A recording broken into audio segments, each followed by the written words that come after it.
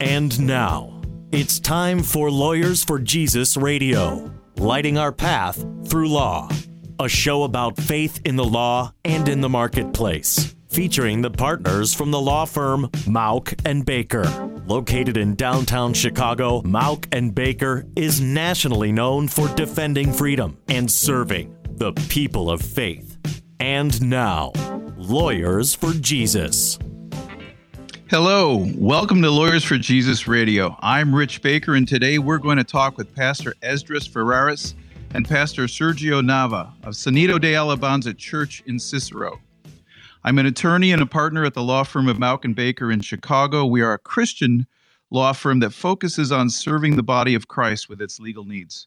We do everything from zoning to estate planning to not-for-profit administration and religious freedom. You can find out more about us by going to mauckbaker.com, that's MAUCKBAKER.com, or call 312-726-1243. You can also follow us on Facebook and Twitter to keep up to date on developments about faith and the law. Pastor Ferraris and Pastor Nava have been leaders of Sonido de Alabanza, which means, by the way, Sound of Praise, for over 13 years. After watching God grow their church rapidly, they set out to expand into a new building and for their congregation. This project faced many, many trials. I know them firsthand because I was the lawyer working with them, but it is being led by God every step of the way. Their ultimate vision is to win Chicago for Christ, no matter what the price. Pastor Ferraris and Pastor Nava, welcome to our show. Hello, Rich. Thank you for having us. We're really appreciative. Thank you, Rich. I'm very glad to be here. In that introduction, I mentioned that you grew rapidly, and along the way, you had many trials in doing that. Let's start out. First, tell me a little bit about your church. Well, we're a Hispanic church in Cicero. We've been in Cicero for about 26 years now. In Chicago since 81. And we're a growing Hispanic church. We minister to the community that's here in Cicero and in Chicago, preach the gospel through cell groups. We have a dynamic congregation. Praise and worship is one of our center focuses, but we do a lot of prayer, a lot of teaching, and a lot of family counseling. I heard in that small groups, that's a major part of your church, if I understand. Is that correct? That's actually the heart of the church. That's how we do outreach, and we meet most of our new people through what the cell groups do. Well, there's another unique aspect. You're a Hispanic Mennonite church. Yes. And that is something that when I first began to work with you, that was something very intriguing to me. Tell me a little bit about that background and how that plays in your ministry in Cicero. Well, my father comes from the Dominican Republic, and he was born into the Mennonite church. The Mennonite church went to his village, first missionaries. I believe that was like in 1941 or so. And so we were born into the Mennonite church, and that's our affiliations throughout the Dominican Republic. We had ministry in Puerto Rico after that. And then here in Chicago, when we came, it was through the Mennonite church. And we're still working with them in different capacities. How does that play out, that you're Mennonite in a population of Hispanics that have generally have a Catholic background?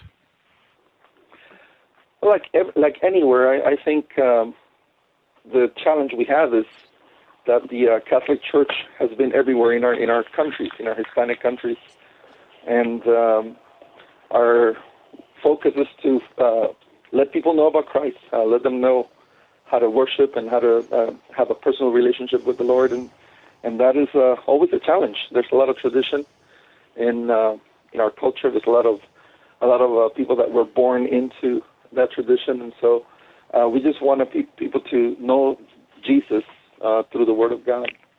And that's what we try to do. Now, I understand that. As a matter of fact, I don't understand. I know it as a fact, having been to your church. You're a growing church. How large is your church? Right now we have over 1,200 members, and we do that with 2 services on Sundays and Also, again, the cell groups have helped us reach more people through friends, neighbors. People have a need of prayer, and we send people to pray for. Some people would reject the gospel, but they won't reject someone praying for their need. And so that's always an open door. This is Lawyers for Jesus Radio. I'm Rich Baker of the law firm of Mauck & Baker. Today, Pastor Ferraris and Pastor Nava of Sonido de Alabanza are with us to discuss the church's journey through expansion and growth and what God is now doing with them in Cicero and the Chicago area. Sergio, I wanted to get back to you, or Pastor Nava, as I should address you.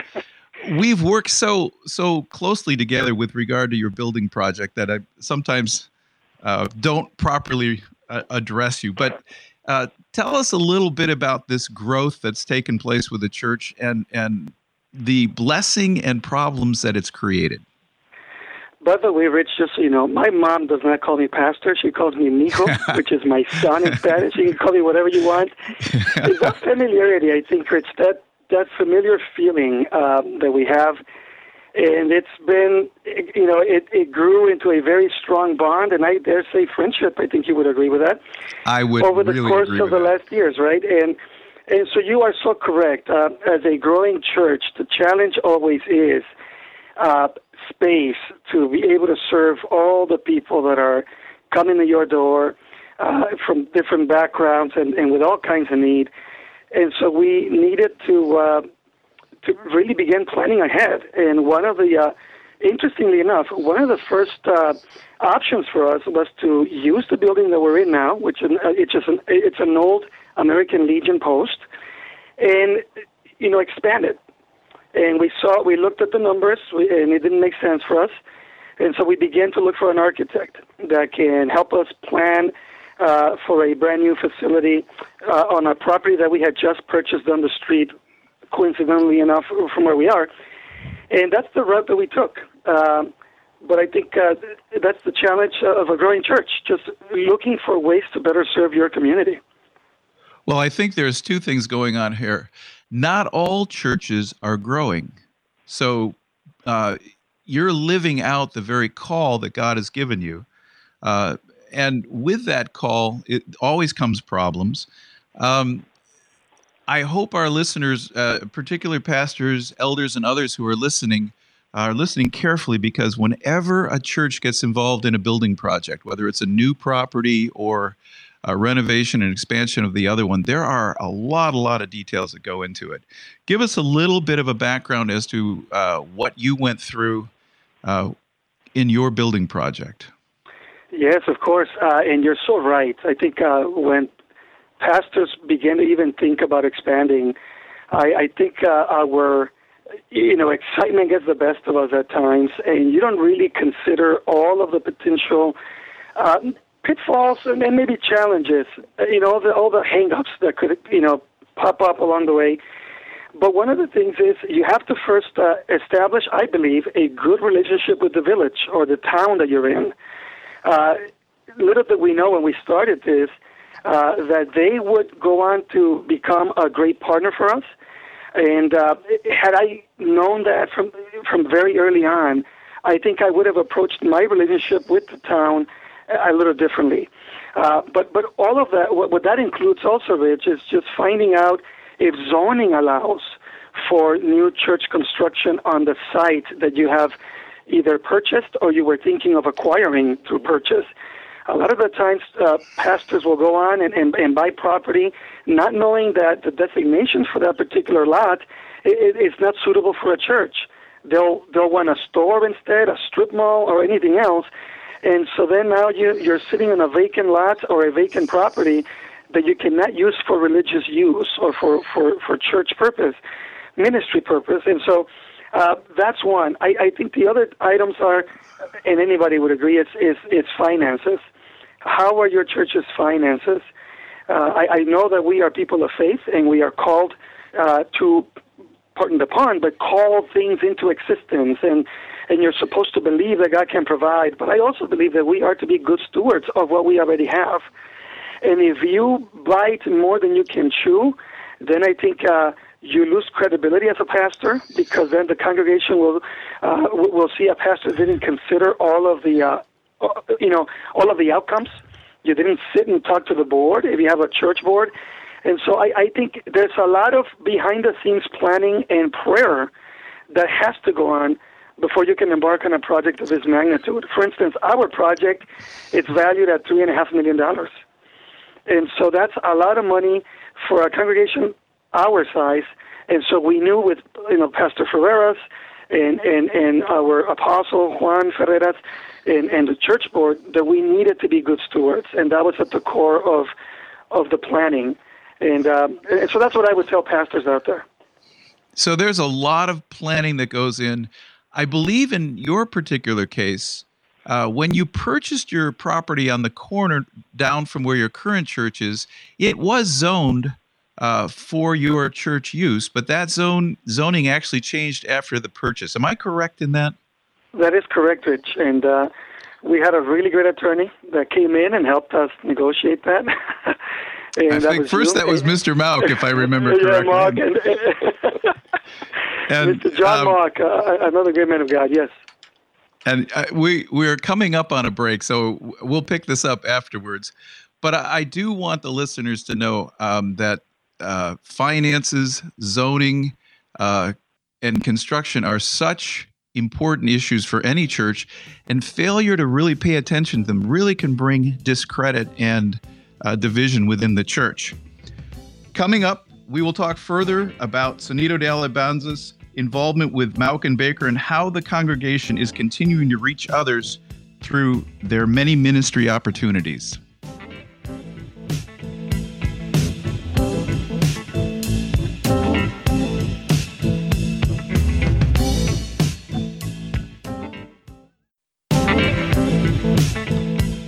Welcome back to Lawyers for Jesus Radio.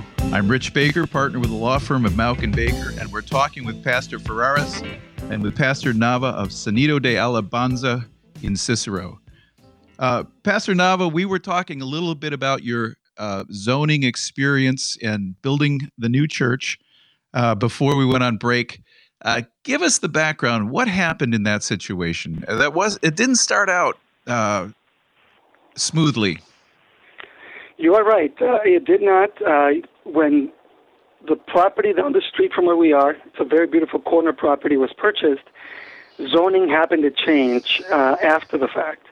And so we needed to go and present our case as to why we should be allowed under the previous zoning to build a church facility. Now, we had purchased the property, I think it had been years before the zoning changed. So we had a really good case and argument. We ended up going to litigation. The court sent us back to the town. It was very rocky at times, and we just needed to, with the guidance of the Lord and great deal of patience, just use the law, understand the law, and just learn how to navigate it. And the outcome, I think, is what we all needed it to be. Here we are now in the midst of construction, but you're right. It was extremely rocky, and it was so rocky, some people thought that it would never get built. That's how, dicey things got along the way.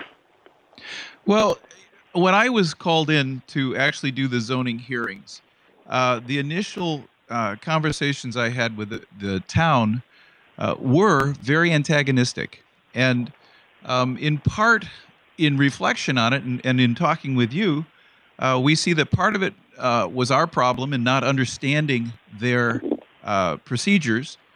But part of it is something that happens so often with many municipalities, and that's towns don't really want churches oftentimes. And one of the reasons is because of the tax base. And so oftentimes there is antagonism on that. In your case, you went back and went before their zoning board for a special use. What happened when you did that? Well, when we went back to the zoning board and brought the case up with them, we needed to prove to them that the church was going to be an asset to the community. And so part of what we said, too, if I recall correctly, is that this would be a community center of sorts that the town didn't have to pay for. And we set this on the heels of them building a new facility for town. It's a town hall, and they annexed to it, or they built with it, a community center, which is beautiful, by the way, state of the art. And so we said, look, that could be us as well. We can be a partner with you in serving the families of Cicero. And I believe those were arguments that helped us. Of course, Rich, we had someone like you that had come along to help us out and sort through all of the different legal clauses and things that we didn't always understand. But you're correct in saying that a lot of the times churches don't understand the process behind construction, and that lack of knowledge can work against you, and it creates unnecessary delays. So it's not always on the towns and municipalities. A lot of times it's on us, because we don't, in our case, we had never built anything from the ground up. So this was a brand new experience for the church. You know, you say that, and I'm thinking, I believe that churches, rather than coming in and thinking, I have a right to do this, really before the Lord, it's what shalom, what peace do we bring to this neighborhood? I think that's a very, very important element. And I think, correct. And that was part of our argument when we worked with Cicero.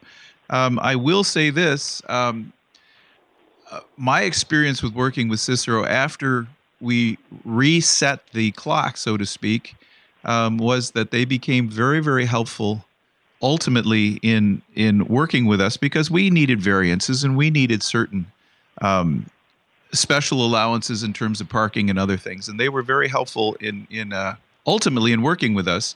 So that negative actually turned into a positive. And I think a lot of it had to do with the Lord and working with them as believers and honoring them in their authority. I agree, Rich. Taking a very humble posture and honoring them as local political leaders and asking questions. I think a lot of the times as pastors, we don't really like to ask a lot of questions because we feel that we are submitting to somebody's authority wrongly, and we don't realize that they are called by the Lord to rule over us, if you will, and it's the church's duty then to work alongside them and just learn to understand where they're coming from. But you're right, the outcome has been fantastic. We've called them out for a few inspections now. Building is almost done. I think we're going to complete it in the next 3 to 4 months at most. And every inspection has been very positive.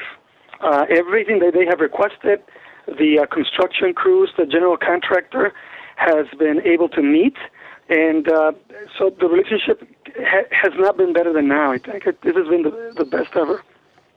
That's such a positive story. You're listening to Lawyers for Jesus Radio. I'm Rich Baker of the law firm of Mauck and Baker. We're speaking with the pastors of Sonido de Alabanza, a church whose mission is to preach the gospel to the Hispanic community of Chicago and all of its suburbs, and that you have done. Now, I want to turn, but just before we turn to discussing what the church is actually doing now, my recollection, and Pastor Nava, if you can confirm this, there was a point where we noticed that the village officials, or actually the town officials, actually turned and it became a positive thing where each party was helping the other party. Do you recall that when that meeting actually happened? I do recall that. This was on the third floor, actually, of the town hall. We sat down with the project manager of the village. We sat down with the deputy building director.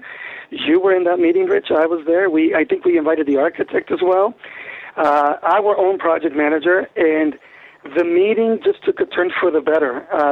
I believe that when they saw that we had a great team on our side, a team of individuals that know the law, individuals that were counseling us properly, I think they saw that the church was not doing this on their own, and I think that's very important, Rich. And since that day, I've run into them, so I go to town and do a lot of business there. They couldn't have been more gracious. You know, you say that, Pastor Sergio, but one member that we invited to that meeting was the Holy Spirit. And I really believe that was an important aspect of it as well. I want to turn from that. The building is almost finished. When do you expect completion? We expect completion so it's slated for the end of October, mid-November. It's been a long process, hasn't it? It has been a long process. So just for our listeners, how long have you been in this building process? With this, construction started officially May 14th of 2017. But it took us, I think it was 5 or 6 years to get to that point prior to that. And we partly discussed all of the steps that we had to take to get to this point. But I don't think people understand, Rich, that the property in the corner was made up of 2 empty lots and a vacant building. And so we needed to demolish that building that was standing there. Then we found there were some underground tanks. So we ended up having to, hire a company to remove those USTs. And then the permitting process took another few months. And so it's been a long, long road, but we are so glad to be at this point. I want every listener, every pastor, every elder, everyone who's involved in a building project to understand that it takes a great deal more than at first is thought for a church. Your experience is not unusual. We're going to be running out of time, but I want our listeners to know a little bit about what you're doing currently and how they can get a hold of you. Well, right now, during the summer, we're running a youth summer program. We call it the SDA Olympics, where we do competition from sports with young people that are out of school from 7th grade to 12th grade. And we do it every Saturday from 11 a.m. to 3 p.m. And this is something that we're keeping the youth busy, doing positive activities like volleyball, basketball. We do a small devotional with them and pray with them, but also give them a snack and have them, know the church a little better in a different setting. And it's been a blessing outreaching to the families that pass by. We've had families visit the church because of this program. You also have a men's ministry, I believe. Is that correct? Yes, we have women's ministry and also men's ministry. Sergio is actually in charge of the men's ministry, doing a great job. Men's camp is coming up now in August. And what if people want to get a hold of you and find out about the men's ministry or the men's camp coming up, or how to get involved in the program? How would they get a hold of you? Well, you can find us on Facebook, Sonido de Alabanza. You could also go to our website. If you know Spanish, you could just do sonidodealabanza.com. I got a better way to reach us is sdaus.org. Our number here is 708-780-1170. This is Rich Baker, and you've been listening to Lawyers for Jesus. We've been talking with the pastors at Sonido de Alabanza. If you're looking for a local Christian attorney, contact us at Mauck & Baker. You can reach us at 312-726-1243 or at mauckbaker.com. That's MAUCKBAKER.com. We are a Christian law firm based in Chicago, and we serve churches, ministries, businesses, and individuals in their legal needs. Call us and mention Lawyers for Jesus for a free consultation. Again, that number, 312-726-1243. God bless you and have a wonderful day. I'm Rich Baker, partner with the firm of Mauck & Baker. And this is Lawyers for Jesus Radio.